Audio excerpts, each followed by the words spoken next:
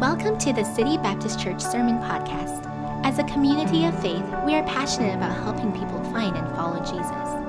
The message for this week is from our current verse-by-verse study from the book of James. In each message, we will see some practical truths for living God's way in situations and circumstances that are often out of our control. As always, we would love to have you join us for a Sunday service sometime here soon in Vancouver. You can find directions, more info, and more sermons on our website at citybaptist.ca. But I'm glad that you're here this morning as we talk about a subject that often we just don't want to talk about. Today's title is Controlling the Tongue. Isn't that a blessing? Controlling the tongue today. And in James chapter number 3. And so, you know, the book of James has been a very interesting book. Of course, it's dealing primarily with the outward expressions of our lives and how our faith is to be something that's lived out and something that is to be visible to those all around us. And that's really been James' real focus here, is to show us, or to show essentially others, that our faith is real in the outward way that we express our faith. Now, so far in our study, we've seen in chapter number 1, he talked about how we are to be people who are patient in trouble. And that was a lesson I certainly needed to learn, and how to be patient in difficult times. And then in chapter number 2, really the focus of it was just being a person who puts into practice the truth, practices out the truth. Well, now in chapter number 3, he talks about how we can have power over our tongues. And James here directly connects a Christian's ability to control their words, and he connects it to how you'll be able then to control your body in other situations. Look at verse number 1 and 2.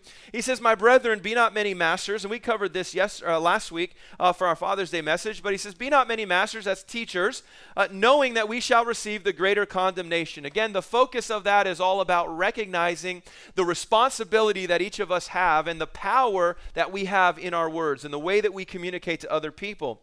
But in verse number 2, he said, and kind of put it into perspective, "For in many things we offend all." In essence, we have a responsibility, but we've got to remember that we are also human, and we do sin, and we fall short of God's glory in that way. But now he says here in the second part of the verse, he says, "If any man offend not in," what's that word? Word. Okay, good. Word. Good. You got it. "If any man offend not in word, the same is a perfect man." That means a mature believer, someone who's mature in their faith. So if you offend not, so you don't offend anybody through your words, then you are a very mature believer, and able also then to bridle the whole body.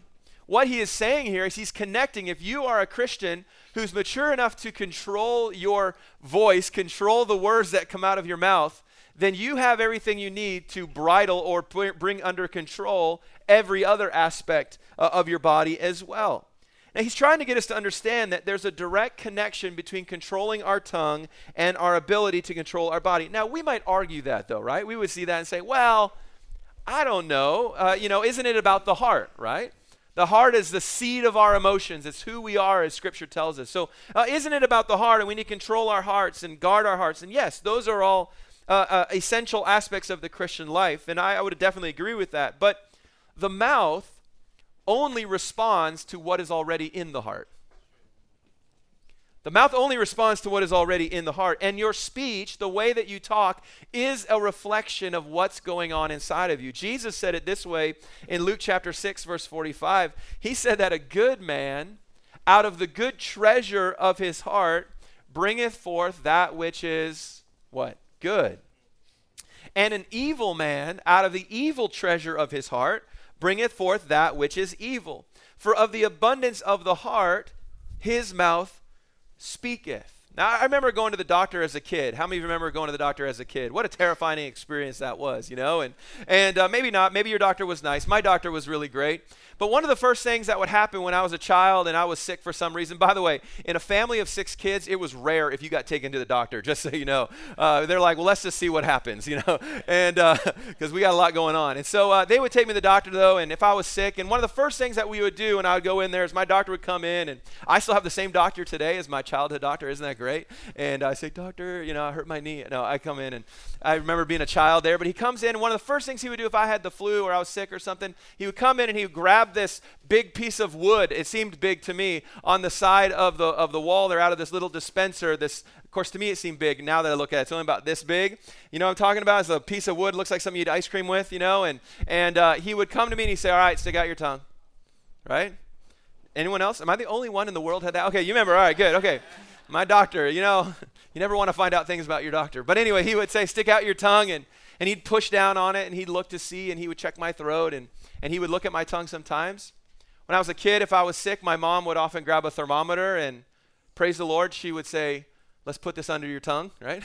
Instead of some other convenient places, and she'd put it under to check my temperature, because when you're sick, the tongue, that area in your mouth, reveals your temperature. Well, in the same way, your tongue reveals your spiritual temperature, reveals what's going on in the heart, and your maturity can be measured by the control of your tongue. If you cannot control your words, then there's a spiritual issue. If you can control your words, James is saying here, then you are a person of spiritual maturity, and you will be able to experience victory in all other areas of life that come your way. Sinful temptations or appetites or passions that come along, you will be a person who's in control. Now, it's always easier said than done. I feel like I say that a lot when we read the Bible, right? Well, that's easier said than done, isn't it, James? Well, James recognizes that, and he recognizes the challenge that we all face in controlling our speech. He also recognizes this, and I think this is key. He recognizes the fact that in all of us, there is a innate desire to pretend like everything's okay, right? There's an innate desire to pretend that we do have control over our words. And so James here takes the time to emphasize the challenge of controlling our words. And then he also by default, I guess, reveals to us our great need of God. And so let's get into our first point here this morning. So point number one, James brings up the fact that the tongue is powerful. The tongue is powerful. Look at verse number 3 through verse number 5, the first part of verse 5. He says, behold, we put bits in the horses' mouths, that they may obey us. And we turn about their whole body. Behold, also the ships, which though they be so great, and are driven of fierce winds, yet are they turned about with a very small helm, or that's a rudder, whithersoever the governor listeth, wherever the guy decides he wants to go. And then he says this in verse number 5, even so, the tongue is a little member, is what he says. The tongue is small, and even though it's small, it boasteth great things. Now this, I think, is probably as clear of an illustration as you could pick out to illustrate the power of the tongue. First of all, he talks about the horse. Now our kids yesterday, the Kid City, got to go, I thought this was so convenient, they got to go to a horse farm or area over there in the west side, and they even got to go and meet Miss Stephanie's horse. And what is your horse's name? Magellan. Oh, that's a good horse's name. Wow, Magellan. All right, we should have named one of our kids Magellan. But they got to go and meet Magellan. This is not Magellan. This is from Google. So just so you know, this is a horse. We call him Google. And so they got to go and see the horses. But one of the things about a horse we understand is that to control a horse is they put a bit and a bridle to be able to control a horse. Now, horses are amazingly powerful animals, aren't they? I'm always nervous around horses, which then makes the horse nervous. So I don't ride a lot of horses. But you got to think about it. You could take a guy like me, and I have been horseback riding. I love it. It is fun. But you take a guy like me who weighs well over 200 pounds, as you would imagine. And I've gotten on a horse before, and I always think to myself, you poor animal, as I climb into the saddle. But the horse is just sort of like, all right, where are we going? I mean, I'm over 250 pounds is what I weigh, and over that, by the way. And the horse is like, that's no big deal. And they'll go and they'll ride, and we'll ride all over the place. Now, if you take me off of that horse, a horse without a rider, without any weight on it, they can run a quarter mile in about 25 seconds at speeds of up to 80 kilometers an hour. Now, think about that for a moment. 80 kilometers an hour, a horse without any control. It can pull massive amounts of weight. It can carry easily a 400-pound rider. Thankfully, I'm not at that point. But if you put a bridle and a bit in that same horse's mouth, a 100-pound woman can make that horse dance and do whatever she wants. All because of that bit that's in that horse. James also used the example of great ships. Now here in Vancouver, we understand that. Here's a cruise ship leaving port in Vancouver. Now I've never been on a cruise ship. I hear they're like little cities, floating cities. I hear they're amazing, and they are massive. When I've been down there and seen them, I'm like, this is just incredible. But yet a massive ship like this, and James uses the example of a ship. Now in those days, they would have had pretty large ships, nothing like this, of course. We do know that the Apostle Paul was on a ship that had 275 passengers, so that's 276, sorry. So that's a significant ship size. But the point remains that a massive ship like this is controlled by a rudder that is typically between only 2 and 5% of the entire size of the ship. Just a very small amount, and yet it is completely controlled. I did a little watching on YouTube this week of cruise ship maneuvers. So just take some time maybe this week and look it up. It's amazing, some of the ports, in Mexico and down below, where they have to squeeze through this little area and they spin that thing around and just put it perfectly at dock. It's amazing. And you got to think it's one dude up in the very top with a little control, and he's controlling that massive, massive ship. A commentator said this: the human tongue is physically small, but what tremendous effects it can boast of. Another pastor put it in this way. I thought this was a great way to illustrate it. He said, this mere 2-ounce slab of mucous membrane, that's how he described it. This small thing can legitimately boast of its disproportionate power to determine human destiny. Just in this small way. And I was thinking of a way to illustrate it, and he used the same illustration that I came up with, but if you were to consider these two men up here, Adolf Hitler on the right and Churchill on the left, you got to think about Adolf Hitler and the way that he was able to influence people. On one side of the channel there, he gathered a vast multitude. He killed millions of people. He influenced people to kill other people. And he changed the world's landscape with his, what was described as a hypnotic cadence, the way that he could talk. And the thousands of crowds that would come to hear him speak hate and spew out just terrible things, to lead a people to take over other countries and murder. On the other side, the Prime Minister, Winston Churchill, he had brilliant, very measured times of speaking where he pulled a honestly faltering nation together for its very finest hour. For its very finest hour. Now, I think you understand today that we don't have to look to history to understand the truth of James' lives here, because James' words, because in all of our lives we understand the truth, don't we? In all of our lives we have evidence of the power of the tongue. There's memories, very vivid memories that we can go to of great hurt that came to our lives. We can go to memories where we ourselves pridefully boasted inappropriately, and then later on we're found out that it was just a false boast. There's been times where we have told lies and been found out. There are times where we've been lied to and, again, hurt deeply. Times where words have done great damage to our lives. And while we could tell stories of how words have hurt us over and over and over again, and we can look at history and see the very power of words that are spoken, we so easily forget the power of words. We forget the power of our own tongues. James is saying here, never forget. Don't ever become disillusioned or underestimate the power of your tongue. And the reason for that is because, number 2 this morning, the tongue is destructive. The tongue is destructive. We're going to continue now in verse number 5. Even so the tongue is a little member and boasteth great things. Behold, how great a matter a little fire kindleth. And the tongue is a fire, a world of iniquity. So is the tongue among our members, that it defileth the whole body, and setteth on fire the course of nature, and is set on fire of hell. He says, what a great matter a little fire kindleth. Again, he's using an illustration. The word matter translated means forest. In its original language, it means fuel. It means forest. Now here in British Columbia, we can totally relate to the idea of forest fires, can't we? Man, the last couple of years, it's been amazing to see as thousands of hectares of forest is destroyed every single year. And often when you hear about the devastation and you see places where have just been obliterated by fire, oftentimes they trace it back to a single moment. One small campfire that wasn't put out all of the way, and a wind came and blew some embers.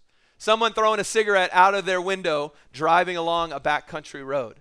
Even as much as an ATV driving and the hot tailpipe on an ATV triggering fire in some grass as someone is just driving through the countryside, a lightning strike, whatever it may be, they are always related to something small that then creates a lot of devastation.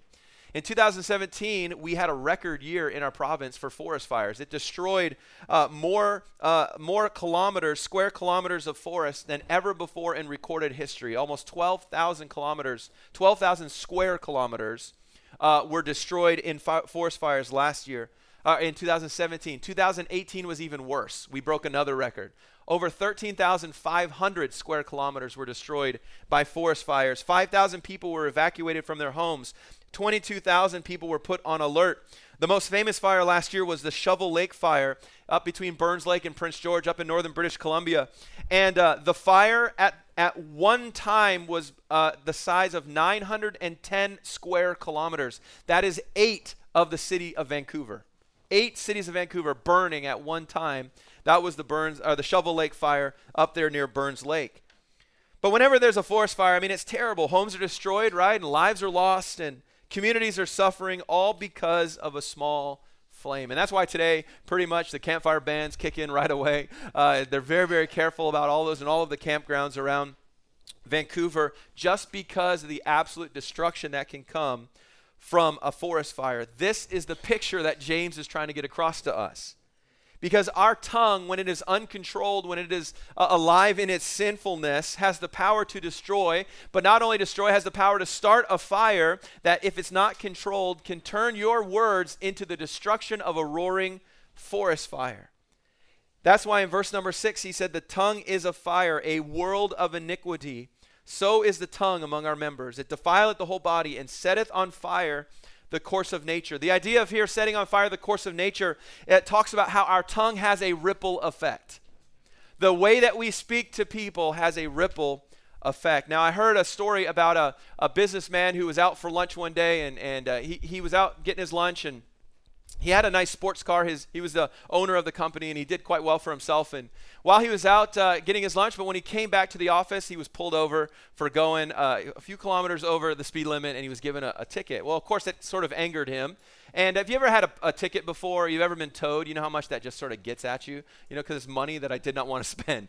And so that's how he was when he came back to the office. Well, he came back to the office, and he was a little bit upset, and he was angry. And so he came in, and whenever the boss is angry, watch out, right? And he came in, and sure enough, he was like, why isn't everything going as I should? What's going on? So he goes to his head of sales, and he goes after him and says, hey, what happened to the Anderson account?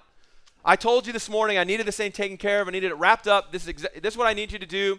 To which the sales manager replied, I'm just sorry. I haven't got a hold of him. I haven't been able to close the deal yet. And so that owner just sort of ripped him, just started going after him. And threatened to fire him, and just, I mean, totally out of line. Well, that, of course, angered the sales manager, right? And the sales manager got upset, and how dare he say that to me? I've been here 10 years, and I've done all of these things. And so he goes to his office manager, and he says, did you send out those letters that those emails I told you to send out today? Did you send those out? I told you this morning, those 5 emails that got to go out, these clients. And she said, no, I'm sorry. I haven't had a chance to do it yet. And he just started going off on her, just yelling at her. You've only been here a few years. What do you think you can just, get away with not doing what I tell you to do? I'm still over you. You work for me. You're my assistant. I need you to take care of what I tell you to get done. And just went after her, and it sort of frustrated her a little bit. And she got a little bit angry, and so she got up and she went out to where the receptionist was at the front of the room there. And the receptionist, she's just filing her nails. That's what you do, right? That's a job. I'm just joking. She's sitting there, and she proceeds to say, hey, listen, what are you doing? You can't just sit here, and file your nails. And, I know this is a low-paying job, but listen, I need you to be responsible, and I need you to help us out, and I need you to make these calls. And did you do what I told you to do earlier today? And she just went after that receptionist who was there at the front of the office, and she said, I'm sorry, I haven't got to it yet, and had some excuses. Well, she threatened to fire her. And she said, well, you can't fire me, I work. And they went back and forth. Well, it really frustrated that receptionist, of course, and it bugged her all the way home. When she went home from work, man, it just bugged her. You ever had a day like that? I can't believe they said that to me. And once she got home, she walked in, and there was her son was sitting on the floor watching TV, just been home from school for a little bit, and she noticed that he had a rip in his pants, which happens all the time to us, but for whatever reason, she was frustrated, and it angered her. And so she started just going after her son. She sent him to his room. No TV. You don't respect anything that we buy for you. No TV. I'm not even going to let you have dinner tonight. You go to your room and you stay in your room. and I'll see you in the morning. Well, that kind of angered her son a little bit, obviously. And he's frustrated, and he's walking, and then the family cat walked in front of him. A big mistake. And that little boy, as he'd been banned for dinner and from TV, just booted that cat and sent that cat flying. Let me ask you a question. Wouldn't it have been better if the owner of the company had just gone to his receptionist's house and kicked their cat?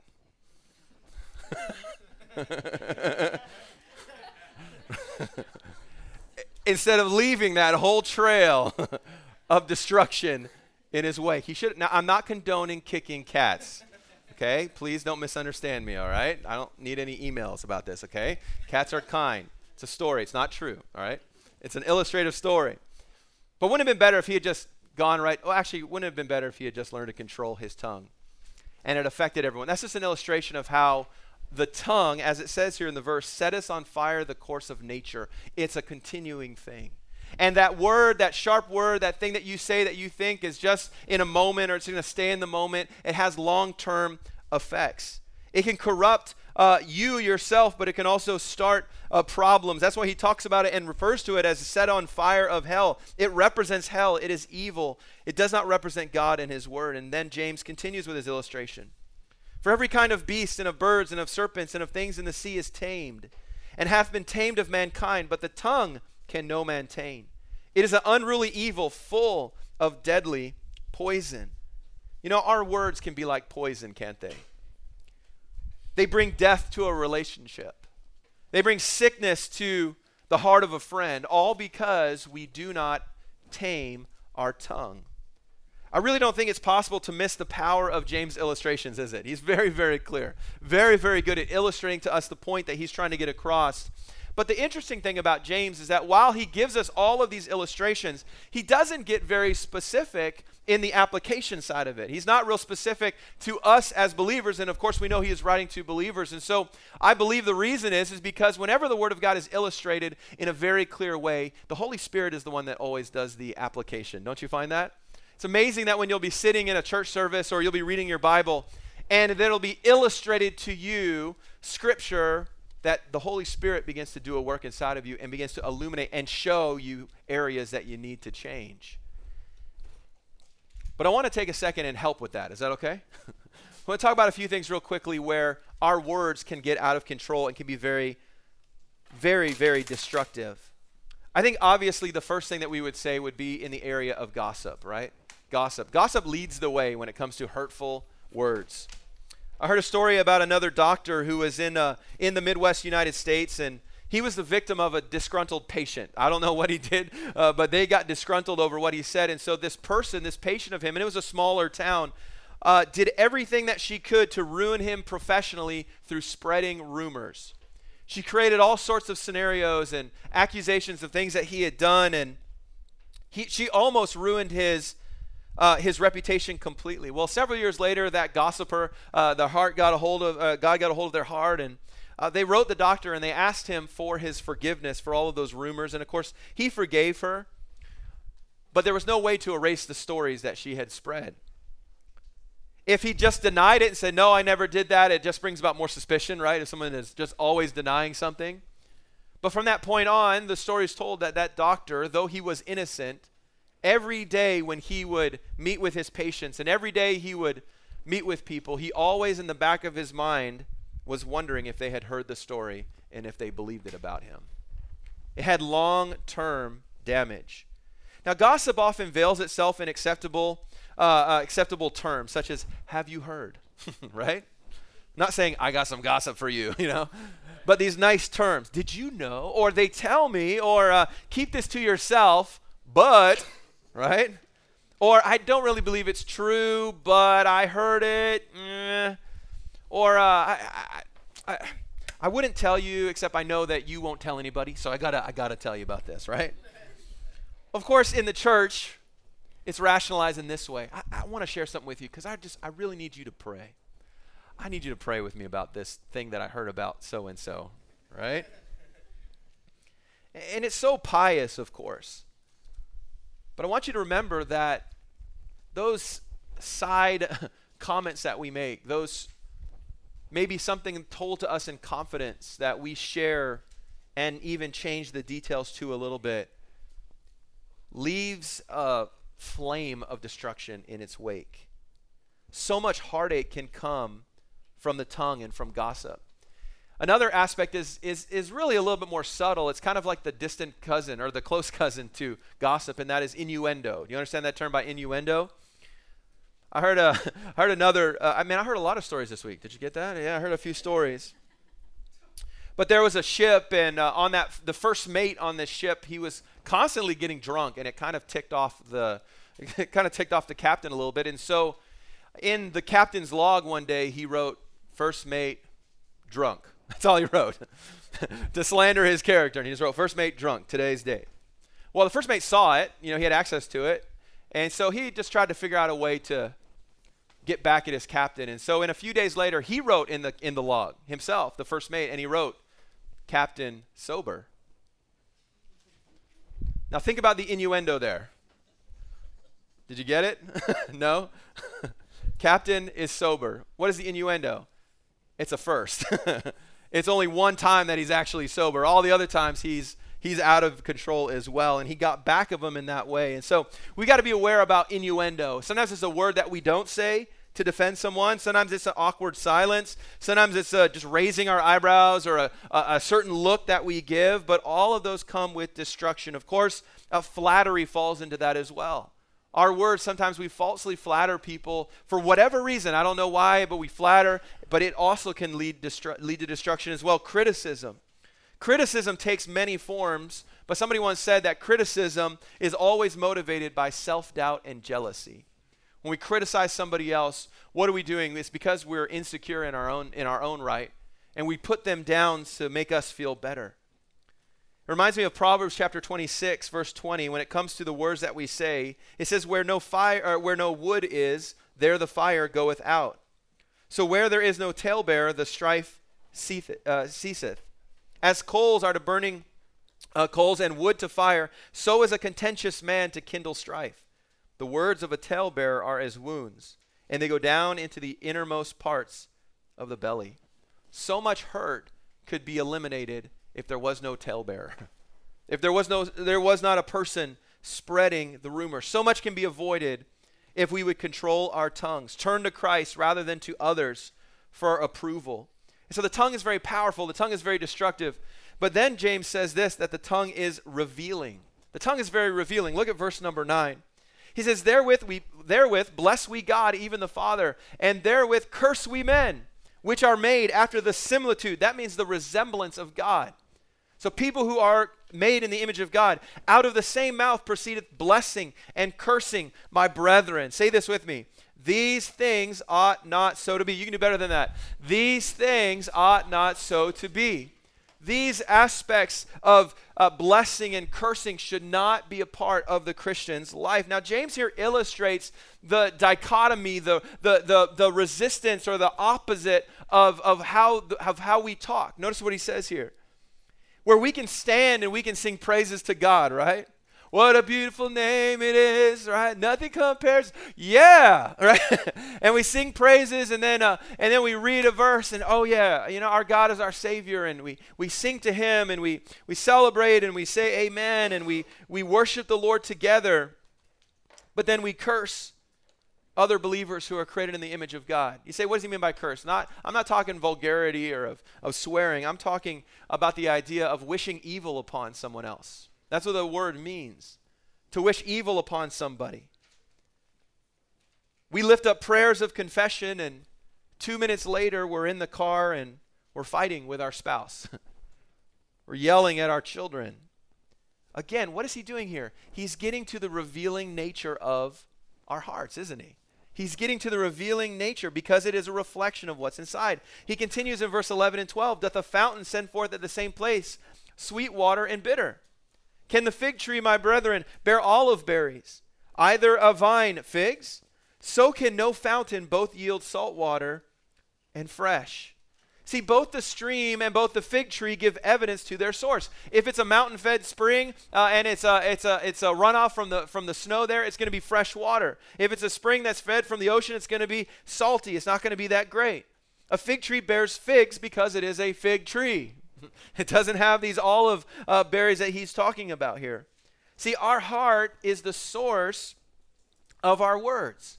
And so if we're a kind of person who struggles with responding with grace, if we are prone to tear others down, if we're prone to question other people's motives, or we respond sharply and harshly to our children and our spouse, if we try to dominate conversations with intimidation, or if we try to prove our worth by saying extreme and just out there statements about ourselves and having overbearing opinions and talking other people down, all it is revealing what is in the heart already. It's revealing what is in the heart already. And by the way, I'd say this, it's not just the things that we say vocally. It's in our heart, right? You ever thought, man, right, about someone? Okay, well, that thought that you're saying, and you might not say it out loud because it would be inappropriate in the situation. You may not say it out loud, but listen, that's still a reflection of the heart, what you're thinking about that person. You're cursing that person. You're wishing ill will upon them. It reveals what is in our heart. Now, James here is painting for us a very grim picture, isn't he? A very grim picture. His warning to us is loud and it is very clear. The dangers, the risks associated with our tongue, the words that we say. And he tells us that it's powerful. He tells us that it is destructive. He also shows us how it reveals who we truly are in the inside. But I want to end today, point number 4, that the tongue can be controlled. The tongue can be controlled. Now, left to ourselves, we cannot tame the tongue. Did you notice how he said that there? No man can tame it. No man can tame the tongue. It's impossible. We can tame snakes, and we can tame horses, and we can tame lions and all these other animals, he said there earlier in the verse. But he says, no man can tame the tongue, and we cannot in our own tame our tongue. But thank the Lord, we know that God has not left us to ourselves. And God has given us his word to guide us. He's given his spirit to indwell us and direct us. So what does the word of God and what does the indwelling spirit tell us to do about our tongues then?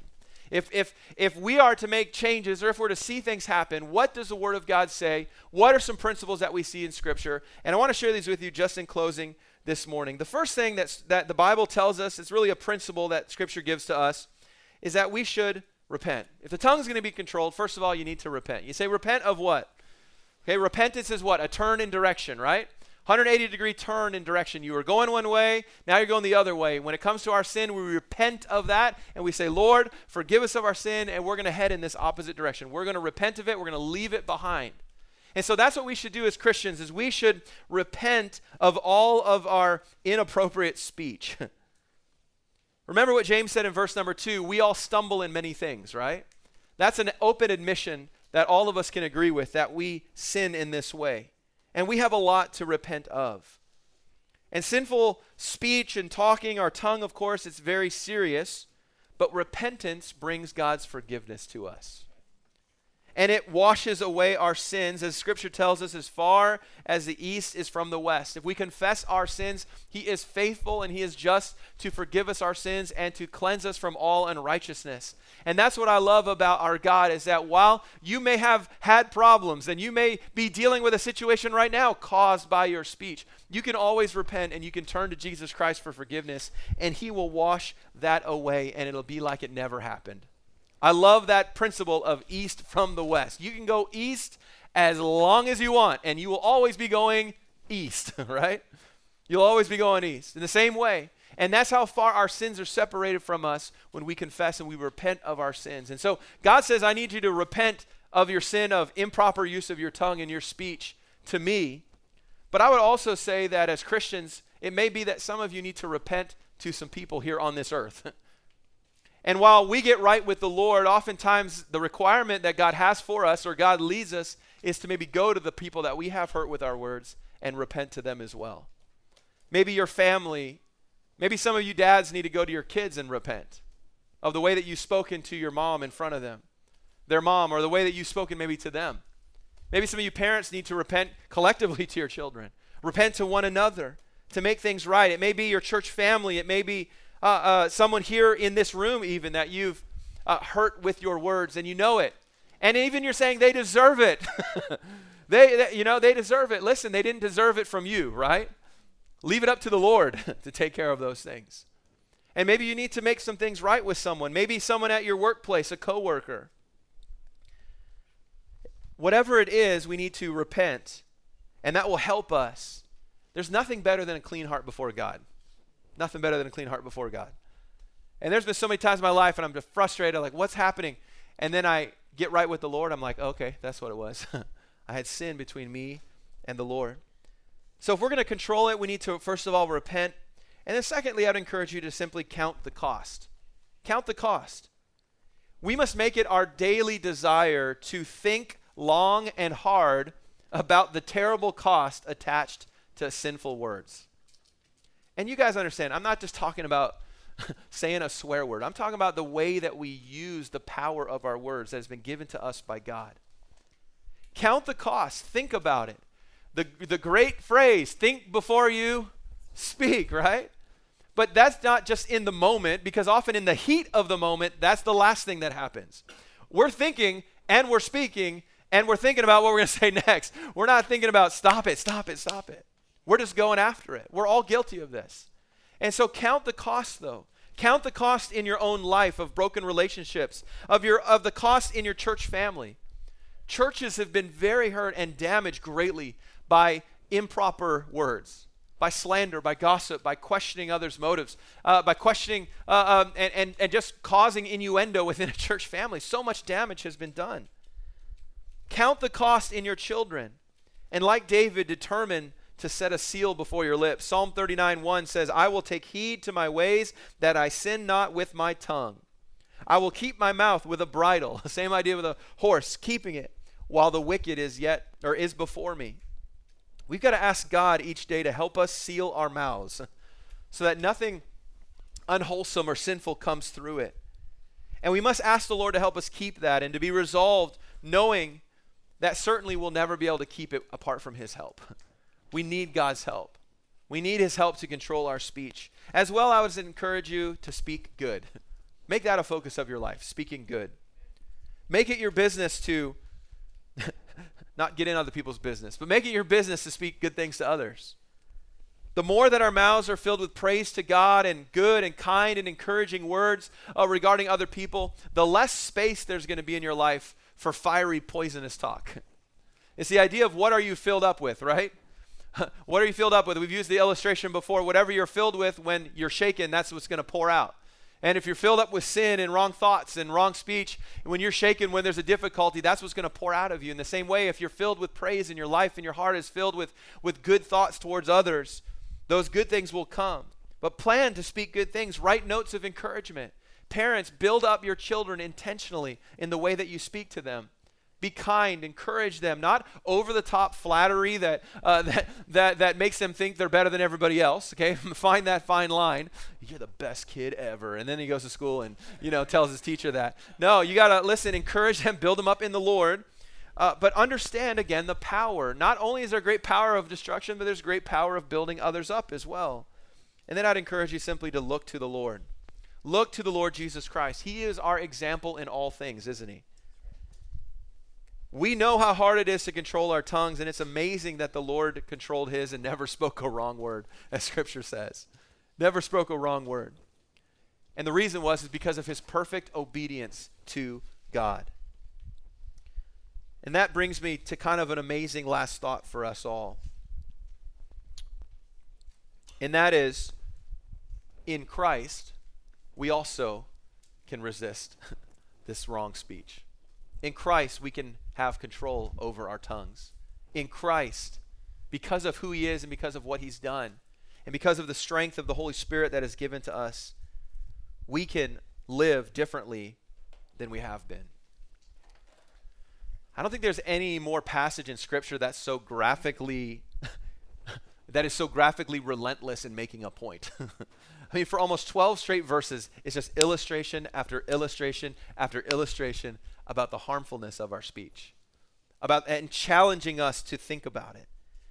And to me, what that tells me is not that, man, those scattered believers were the worst. That's not what we learn, although it teaches us that they had some issues with this. But the fact that he is so relentless over it, for these verses just countlessly giving us illustration after illustration after illustration, is because it's the Holy Spirit trying to teach us to control the tongue, and that's what it is. It's not just him pointing out those few believers that were scattered abroad having trouble. The fact that it's hit so many times and emphasized so much is because it's for us today, 2,000 years later. Because the same principles apply. The same difficulties apply. The same troubles are there. Reminds me, Galatians 2, verse 20, and the encouragement that we see here. For I am crucified with Christ, nevertheless I live, and I love this, yet not I, but Christ liveth in me. And the life which I now live in the flesh, I live by the faith of the Son of God who loved me and gave himself for me. We are crucified with Christ. That old man is crucified with him. And in Christ we are new creations. And in Christ we don't have to live and speak in our flesh no longer. We can live and we can speak in the power of Jesus Christ himself. But we have to give the Holy Spirit power. We have to give the Holy Spirit free course in our lives. And we have to turn to God, and we have to go after, we have to pursue him, and we have to have mindful moments of remembering to speak good, and mindful times of looking to God, and maybe even every single day saying, Lord, would you seal my lips? Would you guard the door of my heart? Would you help me, Lord, to say and do the right things? There are irritating people in this world, aren't there? There's difficulty all around. You say, I live with one. No, you might say that. I don't live with one. I live with 8. No, I mean, how many people? I'm just joking. But you know what I'm saying. You understand what I'm saying. That went off really poorly. I'm sorry. That did not sound good. But we have difficulty all around us, and we've got to be on guard if we're gonna keep the door of our lips, as Scripture says. And James here says, listen, it's a fire. It's a problem. It causes danger. It's not just one moment. It burns and it grows and it develops. Be very careful about the power of your words. And let's trust God to help us say and do the right thing. We hope today's message was an encouragement in your relationship with Christ. To stay connected with us, you can like us on Facebook or give us a follow on Instagram at Van City Baptist. Our prayer is that God will uniquely bless and grow you as